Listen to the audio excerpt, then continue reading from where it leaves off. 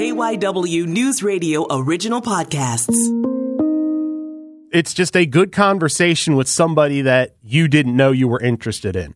I'm Matt Leon, and this is One on One. Cross country requires a willingness to just grind, and there's not that much grinding in track. You go out and run a mile, it takes 4 minutes and 10 seconds or whatever. You're running cross country, that's 25 minutes, so you can just grind it out. And one thing I could do was grind it out. And our guest this week is Kevin Quinn. He spent nearly a half a century running the track and field and cross-country programs at St. Joseph's University, one of the greatest of all time when it comes to Philadelphia track and cross-country legends. And, sir, thanks so much for the time. My pleasure, Matt. So the last year's been crazy for everybody. I know you had been doing some volunteer assisting at Penn. What's the last year been like for you here in the midst of the pandemic? Well, the last year has been really pretty distressing, actually. With my wife and I have been pretty much isolated from everybody, and our children are nearby, and we have seen them with Zooms and things like that. But it's been very difficult. With it starting to loosen up now, it's getting better. I really did miss being down at Penn with the women's cross country and track program. The other thing that I also missed, I had another volunteer position. I was a volunteer at Independence National Historic Park as a tour guide. I had done that many years ago when I was teaching at Roman Catholic High School. That was my summer job. And when I retired, looking for stuff to do, I figured I'd give that a shot again. So the history hasn't changed. I remembered all the talks. So I was doing that once a week and going down to Penn once or twice a week. So I was keeping busy, and then suddenly everything went. Assuming things continue to loosen up, or are these things you'll look to get back into? I'm planning right now on getting back to Penn. I've been in contact with Steve Dolan and Matt Goslin, and I'll be back involved with them beginning in the fall. I'm not so sure about going back to Independence. A little reluctant about, this will mark me as a coward, I guess. A little reluctant about taking the subway down in town and dealing with a lot of people. So I may not do that, but we'll see. So let's talk a little bit about your career. You went to St. Joe's Prep for high school, correct? Yeah, I went to the prep, yeah. As an athlete, as a youngster, were you drawn to the idea of running track and field, or were you a kid that kind of did whatever was in season? Well, first of all, I wasn't much of an athlete as a youngster. I loved it, and I tried everything, but I wasn't really particularly good at anything. I have many stories of my inadequacies, I guess. But when I got to high school, I did try out for various sports. I tried out for the rowing team. I was short, and so I tried out as a coxswain. And I was such a lousy steerer of the ship that they didn't worry about kids' feelings back in those days. The coach told me once I got the boat back on the dock after almost piling it into the Girard Avenue Bridge that I didn't have to bother coming back. So I got cut from crew. I got cut from swimming. I got cut from baseball. And I realized that as I was going into my senior year that I didn't have anything to put under my name in the yearbook. I didn't have anything. And, intramurals. And a friend of mine was the captain of the cross-country team, and he was recruiting kids to get as many kids on the team as possible. And he told us that the coach of the team said that any senior who lasted the entire season would get a varsity letter. And so that was good enough for me. And so I went out for cross country. Did you enjoy it, and were you good at it at first? Well, yes. Yeah, miraculously, and I don't know why. Well, I do know why, partly. Our family didn't have a car. And so for transportation purposes, I would run from my house to my friend's house and so forth. But no, I did have success almost immediately. And the more success you have, the better you like it. So, yes. So you come to it as a senior. When does the idea that this could be a vehicle for college, or you could do it in college, figure in? Because that's kind of a late start. How does that all come together? Well, it was almost like, for me, when I found out that I was good at it, I grabbed it and I took it to me, and it became really, really important. Almost immediately, I became psycho about running just because it was something that I could do. So how much were you running when you first start, between training, between meets? How many miles a week would you be logging? Well, I knew absolutely nothing about running, so I didn't keep a journal. I didn't keep track of anything. And back in 1957, when I started, the idea of volume and stuff like that was not a prevalent thought. So I would say probably just 25 miles, maybe. So you talk about not knowing about it, but when do you start to learn how to run? Like, when do you start to learn about, breathing, pacing, stuff like that? Probably the best way to learn is by making mistakes. So that's one way I learned. But like I said, I became a fan and read and started reading about running almost immediately. It became something that I really wanted to do well. You go to St. Joe's for college. Were there other schools you were looking at, or was it always going to be St. Joe's? No, we were a St. Joe's family. We were a St. Joe's prep family. We were a St. Joe's college family. My father went to St. Joe's. My two uncles went to St. Joe's. I went to St. Joe's, obviously. One of my brothers went. We have a whole family succession after that. But no, the one thing I did was, when I took the SATs, you get to have two scores, or scores sent to two schools. So I had my scores sent to St. Joe's. And as a good Irish Catholic boy, I had my scores sent to Notre Dame. Never made an application, never did anything, but just I sent them someplace. So in some basement out in South Bend, on microfilm probably, or my SAT scores, and I hope that they stay there. So you go to college at St. Joe's. Did you pursue cross country and track and field? Did you just pursue cross country? What did you look at from a running standpoint once you got to college? Oh no! If you run cross country, you run track. So I went, visited the office of George Bertelsmann, who was the coach and also the athletic director at St. Joe's, and asked if I could come out for the team. And he was very welcoming. I was allowed to come out for the team, and had success. Yeah, I mean, you held the records for the 1 mile, the 2 mile. You won a cross country championship in 61, or your first American, I'm sorry, in a cross country championship in 61. So, how much fun is it? I mean, you talk about taking the running right away, and then you couple that with this type of success. How much fun is that? How much fun was it? Yes. That was the reason for me to go to college. It became, obviously I was going to go to college for all the reasons, but that became the focal point, the center point of what I was doing in college. I was running. What would you say was your favorite distance event?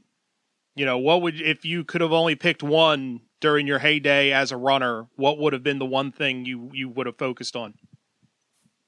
Well, I really enjoyed track, but I was probably better at cross country.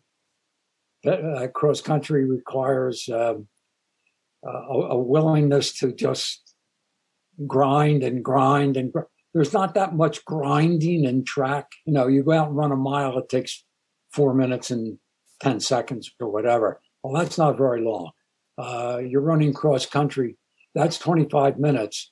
And that's 25 minutes where you get an opportunity to make a lot of choices and you have to make decisions. And so you can just grind it out. And one thing I could do was grind it out. So, yeah, I love cross country. When you were running those distances and you say the 25 minutes, what would you be thinking about? Did you have things you would focus on, or were you just kind of free and easy and out running? Well, there'd be days when I was out in the woods just being free and easy and just running. But when you're racing, it's the idea of you have to make decisions, making tactical decisions. And then later, at some point late in the race, you have to decide to just, no matter how much it hurts, just keep going and going. And sometimes you're able to fight through it. And unfortunately, there are some times when you're not able to fight through it. When you say make decisions, kind of take me through the types of decisions. Would most of them be, do I put forth the burst of speed here? Do I lay back? What types of decisions? I mean, obviously, I'm sure it changes race to race, but you know, when you're in the heart of it, what are the things that you're checking off that you have to decide what's going to give you the best chance to win? Well, you know, you get your position in the race. You either go right out to the front and try to lead it. Many times with stiffer competition, you have to be a little more cautious and kind of work your way up into the front of the race. The main thing is, and especially in cross country, when I was coaching, I had a lot of pet sayings. I used to drive the kids crazy with them. And one of them, which they could never understand when I started with it, was, the hills are your friends. Because ordinarily, you would think the hills were not your friends. The hills were the worst part of the race. Well, but if you could convince yourself that, yes, in fact, the hills are your friends, and this is where I make my decision that I'm going to push. When everybody else wants to slow down, I'm going to push. It's amazing the number of people you could get rid of who would let you go because you were going to push it. So that was the beauty of cross country. There weren't any places like that in a track race. There were no hills on the track. But in cross country, there were hills and you could get the other people to quit. I mentioned you held school records in the mile, the 2 mile. You had you were a 2-time MAC cross-country champion, 2-time qualifier NCAA in the mile. Of all the things you were able to accomplish through cross-country and track during your days at St. Joe's as an athlete, is there one that you're most proud of? One thing that, you know, if I asked you to kind of tick off your accomplishments as a runner, that would be at the top of the list? Probably the best race, the best race that I ever ran was the IC4A cross-country meet my senior year. It was at Van Cortlandt Park. There were about 2 inches of snow on the course. I was the only member of our team that Mr. Nicastro, our coach, took to the meet. And it was just the high point. The gun went off. I got right out. I got in third place. And at one point, late in the race, there was a runner from a local school that will be nameless. Okay, so there was a guy from Villanova who was in front of me. He was running with an athlete from Cornell. They were first and second, and I was running third, and we had just gone past the 3 mile mark, and I was flabbergasted that I was in third place. This was beyond possible. And as we started to go back into the woods again, and we approached what was known as Cemetery Hill. Now you can imagine what Cemetery Hill was like. Here comes my friend from Villanova. He's coming back to me. And as I go past him, and I'm now into second place. We start up Cemetery Hill, and I was about 5 seconds behind the kid from Cornell, 10 seconds behind the kid from Cornell, and started working the hill. I attacked the hill, and I started to close on him. And I was closing, and I was closing. And I said to myself, my God, and this was the best moment of my running career. I said to myself, I'm going to win the IC4As. I'm going to win. And I fought my way up the hill, came down the other side.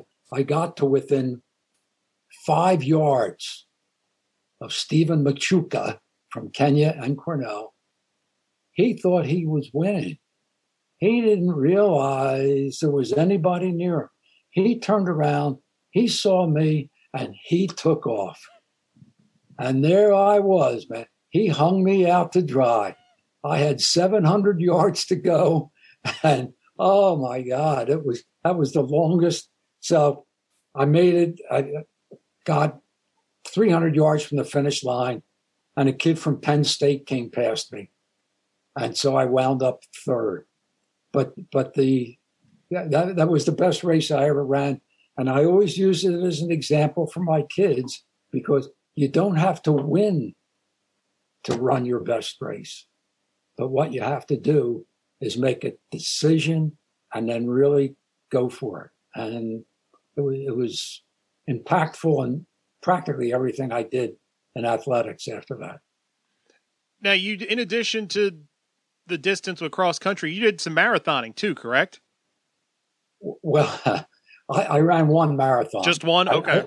As a senior. The marathon that they called it the Berwick Marathon. This was a road race, and it wasn't really a marathon. It was a 9-mile race, and I ran that post-collegiately. I did run a real 26.2 marathon, the Philadelphia Marathon. I just turned 39. I had put a lot of weight on. I started running, jogging, and then got back and became pretty competitive. It was very difficult because I had 2 full-time jobs. I was teaching at Roman Catholic High School. I was the assistant disciplinarian at Roman Catholic High School. And then I was the coach at St. Joe's. And then I was trying to do some training. But anyhow, and there was a lesson to be learned in my one marathon race. I had a time that I wanted to break 3 hours. And to do that, I had to run 7 minutes a mile. Well, gun goes off, and fine, I'm running along, and I got to the 20-mile mark, and I felt tremendous. So I picked up some guy, I didn't know him, he joined me, and we started running. And at 22 miles, there was a bicycle, and that bicycle meant the first woman. I said to the guy, let's go get her. I changed my plan, and I went after her. Well, I got her, went by, and got to the 24-mile mark and fell apart. I actually had to walk. I just shut down completely. And so my male vanity got in the way of me running under 3 hours. So I wound up running 3:14 or something like that. And if I hadn't been foolish, I would have run 2:57, and I could sit here and brag to you that I cracked 3 hours. Well, but that was the one and only marathon that I ever ran. So when does coaching come into your head? When does the idea of coaching, is it something as your competitor, you think that might be something that interests me? How does it come about? Well, I knew that I would want to be involved in coaching at some point. When I graduated college, I primarily wanted to continue running. And so I did. So I ran the Berwick Marathon and I won the Berwick Marathon. And that was a, kind of a nationally known race. And And then I was running indoor track in January, February of 63, and making good progress, set a PR at the Philadelphia Classic, and I tore my Achilles tendon. And I went to a doctor at Penn, and basically what he told me was that if I continued running on it, I was going to sever it, and I would wind up being crippled. Now, the advice that he gave me was not good advice, but it's the only advice that I got.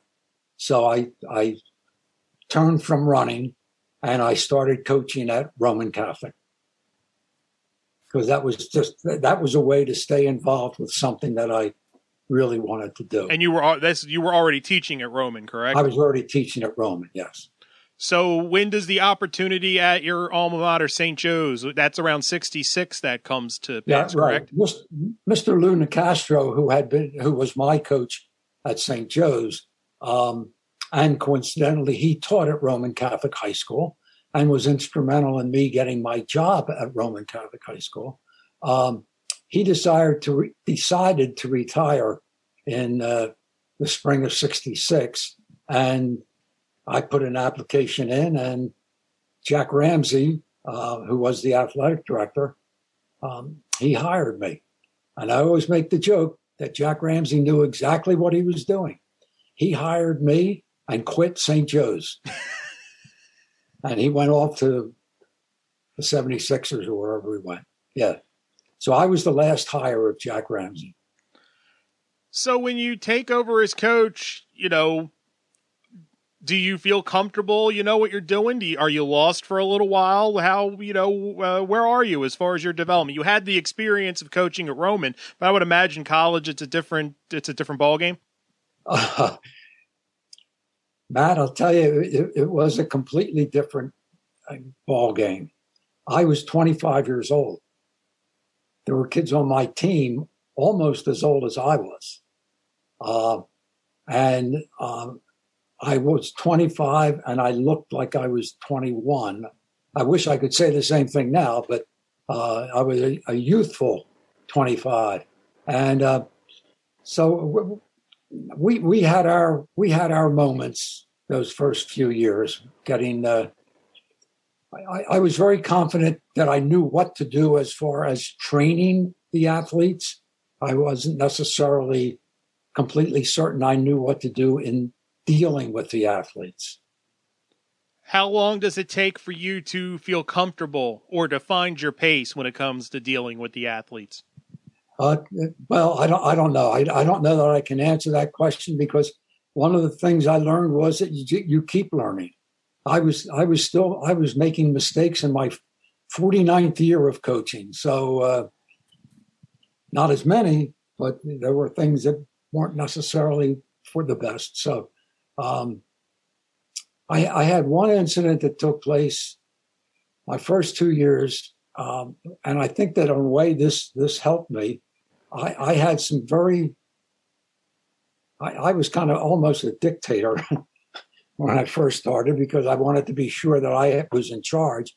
And I wound up having a rule that none of the kids were allowed to play intramural sports. So this was, so there was basketball, football, and so forth, and they weren't allowed. Well, I found out quite by accident that one of our star athletes was playing intramural football. And that star athlete, as a matter of fact, would later go on and play in the National Football League. Vince Papale was playing intramural football. And there was an article in the Philadelphia Bulletin about him playing football. I went through the ceiling, and Vince wound up being suspended from the team for about 6 weeks for playing football. And it was very hard, but I think it did some good with the team, kind of in a strange way, that, the star, and Vince was the star, and he was tremendous, that the star was being held accountable. Well, then everybody's going to be held accountable. And so that worked out. And then a whole new thing happened when I started coaching the women, because that was a completely different game.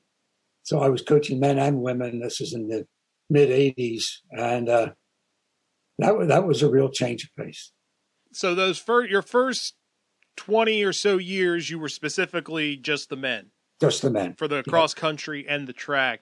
Do you remember the first moment when you kind of felt like all the pieces were fitting together and I get this and we're having some individual success, having some team success? Do you remember whatever that first time was when you're like, we're going to be good? Well, having just said all of that, I think it was actually my first season. Mr. Nicastro had left me. He left the cupboard full. We had a tremendous team, and we wound up going in outdoor track. We went undefeated and won the Middle Atlantic Conference Championship my first season. And it was the athletes, it wasn't me, but that kind of gave you a foundation to build on. And then we repeated it the next year, and that made me feel like I really knew what I was doing. And then I found out that what you really need also are really good athletes, because all my seniors graduated and the cupboard wasn't quite as full. And so we went back to reality, I guess, for a while. But those 2 seasons did give me a lot of confidence. To that point of the cupboard being empty full, how long does it take you to get your head around recruiting? I hated it. I always hated it. I hate the telephone. I feel comfortable doing this because I can see you on the screen. When I'm talking just on a telephone, it's awful.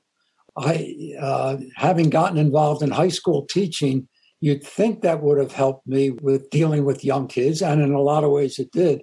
But I also, after a few years at Roman, got involved in the discipline office, and I kind of created a more serious persona. I didn't develop a real shtick with kids and stuff like that. So recruiting was a challenge. It was hard. I didn't like it. That being said, what is when you're in the track, the cross-country realm, what is the most difficult event/distance to recruit for? What's the most difficult to find high-level kids in? Well, I guess it's going to be for recruiting kids for events that they might not think you know anything about. So, for example, I was a middle distance runner. So if I was talking to a kid about middle distance or distance running, they would kind of assume, I guess, that I kind of knew what I was talking about. When you start recruiting, and I had very good success at this, I don't know how, jumpers. I enjoyed jumpers. I enjoyed recruiting jumpers, and we had tremendous success with jumpers. But I think that could have been like the most difficult thing. What does a slow guy know about the triple jump or the high jump? And well, the thing you do is you read books. And then I taught myself how to high jump, for example. And I high jumped 5'4", which doesn't sound very good, but I was 30 years old and that was pretty good. So you learn by doing, So and then once you get one jumper, it snowballs after that. So I was very fortunate. I got one very good high jumper early in my career at St. Joe's. His name was Fred Maglione, and he went to Monsignor Bonner High School. I was helped out because my brother also one of my brothers went to Bonner and was on the track team. So I knew Fred, and Fred wanted to stay home. So Fred came to St. Joe's. He was the first 7-foot high jumper in the city of Philadelphia. So that kind of gives you a little bit of credence with people. And so then we wound up getting more high jumpers and then other jumpers. Time for a break on One. We will have more with legendary track and field and cross-country coach Kevin Quinn right after this. I'm Jay Scott Smith. Every day, my colleagues here at KYW News Radio uncover stories in our neighborhoods. These are the things that people are so frustrated with. Sometimes it doesn't all fit on the radio. None of this was captured on a surveillance camera. But we talk about it on the Rundown from KYW News Radio. Listen free on the Odyssey app or wherever you get your podcasts. And we are back on One. Our guest this week, Kevin Quinn, who spent 49 years coaching track and field and cross country at St. Joseph's University. So you're teaching, you're coaching. Kind of take me through in the heart of this, like, quote unquote, the average day. Like, I'm guessing you have to be at school by 7:30, if not earlier, teaching a day. And then, kind of take me through what would be a full day at the heart of your career. When I was still teaching at Roman, the heart of my day would be that I would get to school at 7:00, 7:15. When I was running, I would sometimes run to Roman from Bala Cynwyd, which was about a 7-mile run, get my morning run in. But I would be conducting detention from 7:30 to 8:15. Then I would have a job at my work in the discipline office, and I would also have 3 classes that I would teach because I took on a job that nobody else really wanted. Nobody else wanted to be the assistant disciplinarian. It was a crappy job. I was able to get out of school a little bit earlier so I could get out to St. Joe's. So I get out to St. Joe's by 2:30, 3:00, have practice, and then get home to my wife, Marie, and eventually to our 6 children. And then I would have the joy of maybe 2 or 3 nights a week getting on the telephone for a couple of hours and doing my favorite activity, recruiting. So I'd get to bed at 10:30, 11, and then get back up at 6:30, 6:00 and start again. So I'm just, juggling the 2 careers. And as you mentioned, oh, by the way, 6 children. Do you ever look back and go, how in the world did I do that? Because I had a point in my life early on where I worked 3 jobs. And I was single, and I was just 3 jobs in 3 different towns. And I look back and go, I don't know how I did that. But, you just do it. But do you ever look back and just kind of in awe of yourself? Well, and my wife will probably never hear this, but I have a tremendous wife. My wife, Marie, is this marvelous woman, and she governed the house. She was tremendous that way. So Roman and coaching, that was difficult. Being at home, of course, had its moments, but my wife was really a tremendous asset to me. So I want to make sure I had the timeline. That I mentioned when you start at St. Joe's, you're doing the men's side, and that's from 66 to 88. You started women in 85. So you had a few years there where you were doing both, and then the final 27 years or so, you were just the women. Am I correct? Yes. Yeah. But I did get tremendous assistance. Another sign of my brilliance, I had many very good assistant coaches, but I got Mike Glavin, who had run for me at St. Joe's, graduated in 78, had been a tremendous distance runner.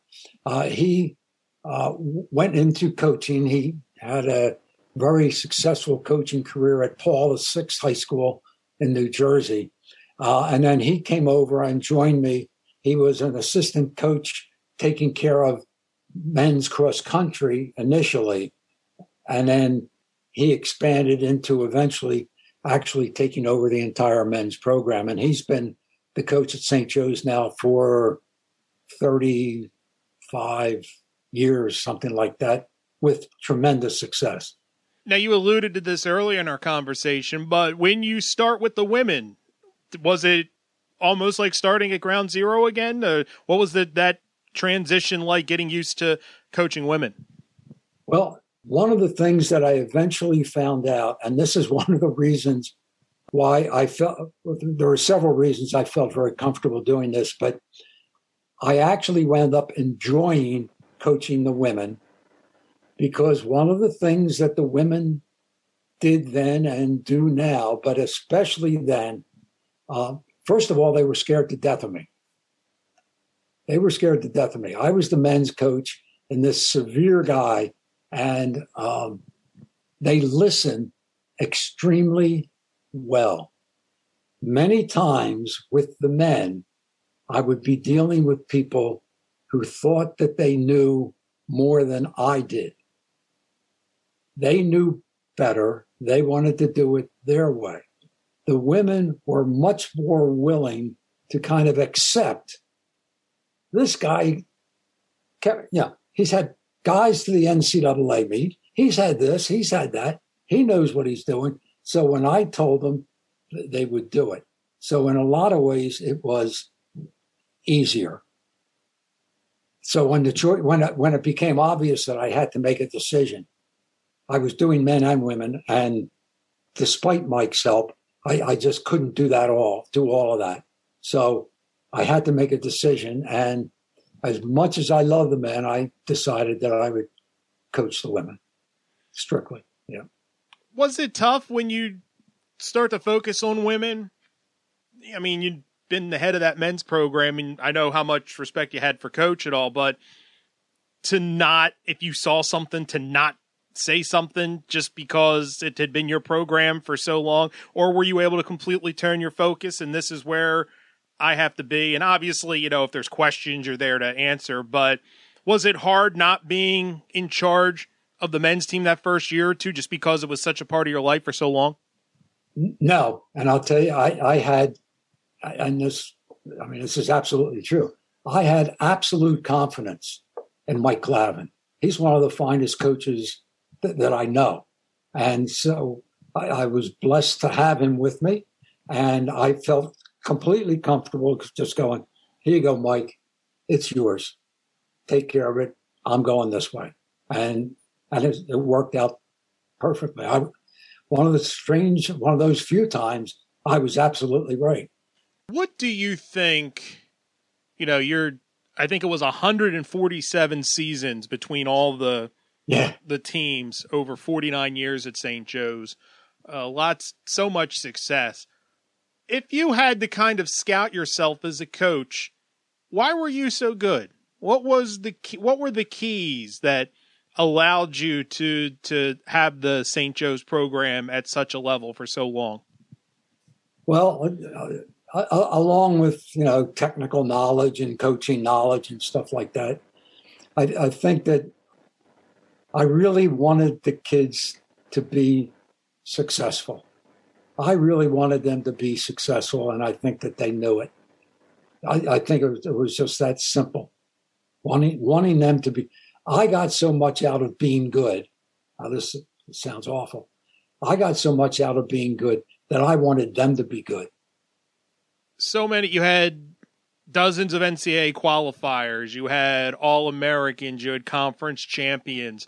Is there one feat, one performance from your coaching career that if you had to point to, kind of like we talked about your athletic career, that you would have to point to as the thing that sticks in your mind most? Is there one you could point out, one performance from a kid or a team performance over the years? Well, I could go for about 4 hours on this one. I can't give you one. It has to be two. One's woman, one's a man. Donna Crumity was the NCAA champion in the triple jump. Her career at St. Joe's was tremendous. And the way she won the NCAA championship was just out of this world. When she was a sophomore, we went down to Duke. The NCAA was held at Duke. And Donna PR'd by 2.5 feet at the NCAA meet. She went in with a best of 42 feet, and she came out with a best of 44 feet, 8 inches. At that time, that was the 5th best triple jump by an American woman. she was such a competitor. She just rose to the moment. The next year at the NCAA meet, which was held at Eugene, Oregon, now she was not an unknown. Now she's a known commodity. Well, and she was in the competition and in second or third place. Coming into the last round, a girl from Texas came up with a really big jump and went into first place. And there was universal rejoicing among the Texas athletes because it looked like she had won. And Donna got herself composed. And this was funny. Allow me. Donna came off the field and she came over to the fence and she wanted me to tell her something. And this is probably the greatest coaching moment of my life. She came over and I could almost feel people watching, because here's the kids coming to talk to the coach. And so, Coach, what do I do? I said, Donna, stand up tall, drive your knees, and do it right. She went back, boom, down the runway, boom, boom, boom, 44 feet. She moved into first place. Now, kid from somewhere, last jumper, had been the leader. Now she's been moved back to third place. She's standing back there, and she went to one of those Power 5 schools, football school, and she's back there, and she's huffing and puffing and psyching herself up and going through all these mental gymnastics.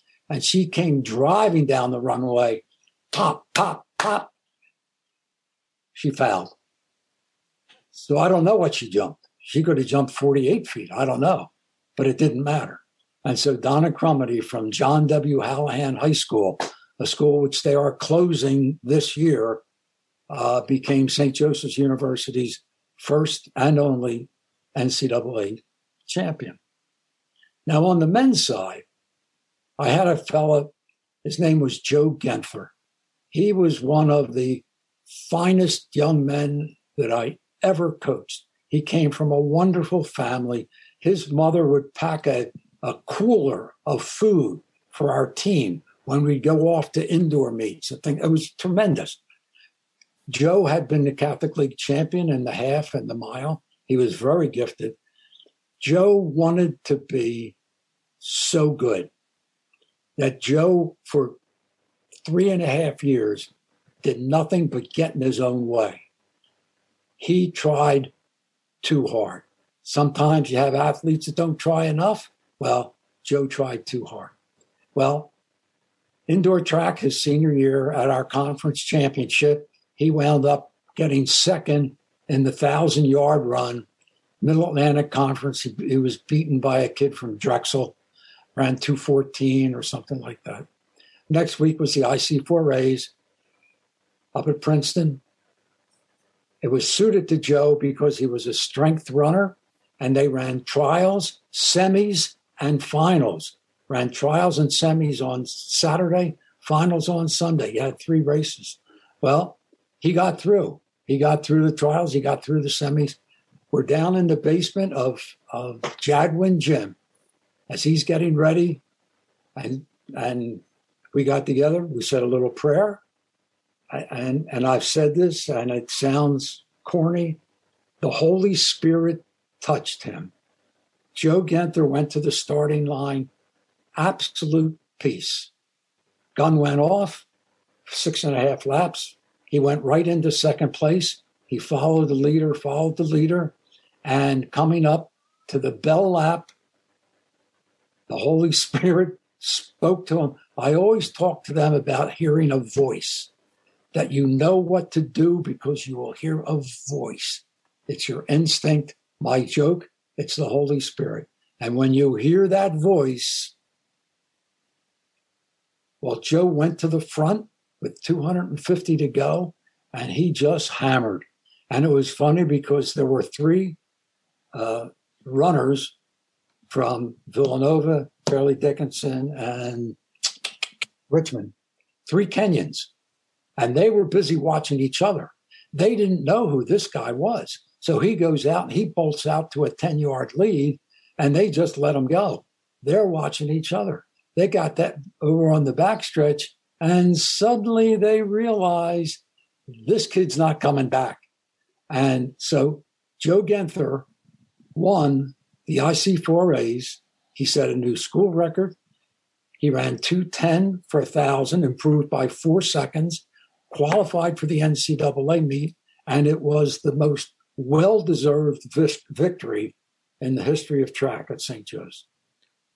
So 49 years at St. Joe's. When did retirement, when did you start to kick it around? Was it something that you saw years in advance, or was it just kind of, there's one season you're getting ready and you're like, you know what, I kind of feel like I don't know how much longer I want to grind. And like you know, this. Matt, I'll tell you that is exactly what happened. I was doing great. I was enthusiastic. I was vigorous. And in my 49th season, now obviously 50 is a landmark, which I'll almost say desperate to get to. I really wanted 50. And I guess a little nagging voice, maybe a little bit, but at the end of the season, as every coach and any coach would do, you get to the end of your season and you do a review. You look back, what we do, what should I have done, blah, blah, blah. And then you look ahead. And as I looked ahead, I couldn't feel myself generating the enthusiasm for next year that I knew I should have. And I had told myself a long time ago, I don't want to be that guy that stays around too long, and there are guys that stay around too long. Well, I don't want to be him. I hope I wasn't him, but I was going to. I didn't discuss it with my wife. I didn't discuss it with anybody. I just came home one day and said, hon, I'm going to retire. That's it. And when I went and spoke to Don DeGioia, our athletic director, who is a wonderful, wonderful athletic director, wonderful man, great boss. But I went and spoke to him about it. Don, it's time. And I guess I heard my voice, the same voice Joe Genther heard. I heard it too. A year or two after you retire, they named the track after you at St. Joe's. What does that mean to you, and what was the reaction when you learned that? It was extraordinary in that I took it for what it was, that it was a tremendous compliment. I don't know that it's deserved, but it's a tremendous compliment. And my grandchildren think it's great because the track's named for Pop-Pop, and it's my track. That's my track, and they think that's pretty funny, pretty cool, actually. Mention you have 6 kids. One of your daughters, Colleen, is the head field hockey coach at Penn. She's had a great deal of success at Penn. We had her on the podcast several months ago. As a coach and a father, what is it like to see her have the type of success she's having? And how much, I know the sports are different, so it's different approaches, but how much is she like you as a coach? Well, I'd take it as a great compliment if she was anything like me, because she's a tremendous coach. I guess we're alike in our intensity and things like that. I coached so long that actually I had calmed down. I used to be a psycho person like Colleen, and then I gradually calmed down. I don't think she'll ever calm down. She's knowledgeable. She gets on with her team so very well. Her girls love her. They love her. And the people who she recruits who don't go to Penn, they love her too. I bumped into people, parents at games and stuff, and they, oh, why are you here? Oh, my daughter coaches Penn. And the mother, okay, of somebody from Brown or Princeton. Oh, you mean Colleen? Oh my God. And then I get a 5-minute rant on how tremendous Colleen is.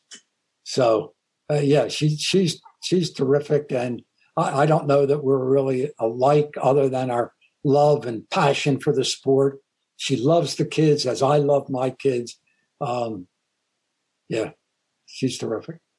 And we mentioned off the top that you do some volunteer coaching at Penn, and you hope to do that again going forward. Was that did you miss it a little bit when you kind of got removed? Were you approached saying, hey, would you be interested in helping these couple kids? How did that come about? Well, I have to thank my girlfriend, Colleen. Her office is on the same floor as the Penn track office. So she has quite a bit of interaction with them. There was a woman coaching the Penn women's distance runners. Her name is Julie Benson, and she is a tremendous coach. Very, very good. She coaches professional athletes, some who have gone on to the Olympics. That's how good she is. Well, Julie asked Colleen if she thought her dad would be interested in doing any volunteer work.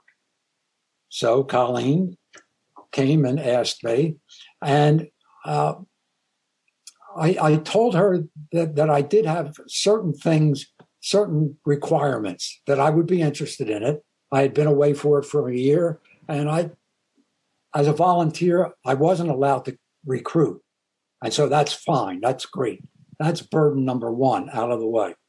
The other thing that I don't want to do, and which I'm sure she was very comfortable hearing, I didn't want to make up any of the workouts for the kids. I, in effect, wanted to be a resource. I wanted to be, my joke is, I'm the team grandfather. I got the stories. I got the good advice. I got all of those things, but I didn't want any burden of trying to, I was done with coaching. It had become a burden. And so I don't want to coach. Let me make suggestions. And Julie was fine with that. Steve Dolan was fine with that. Julie has since left. Matt Goslin, who is the present women's distance coach, he's fine with that. So I just go in and watch the workouts, maybe make an observation. Maybe I have a story to tell them. So they all heard the Joe Genther story. They've all heard the Donna Crumity story. They've all heard the IC4A story, So that's all I want to do at this point, yeah. And it works out fine. Kevin Quinn, thanks so much for taking the time. Hope you enjoyed this as much as I did. Matt, thank you so much. And it was wonderful preparing for this. You took me down memory lane, and I really enjoyed it. Thank you.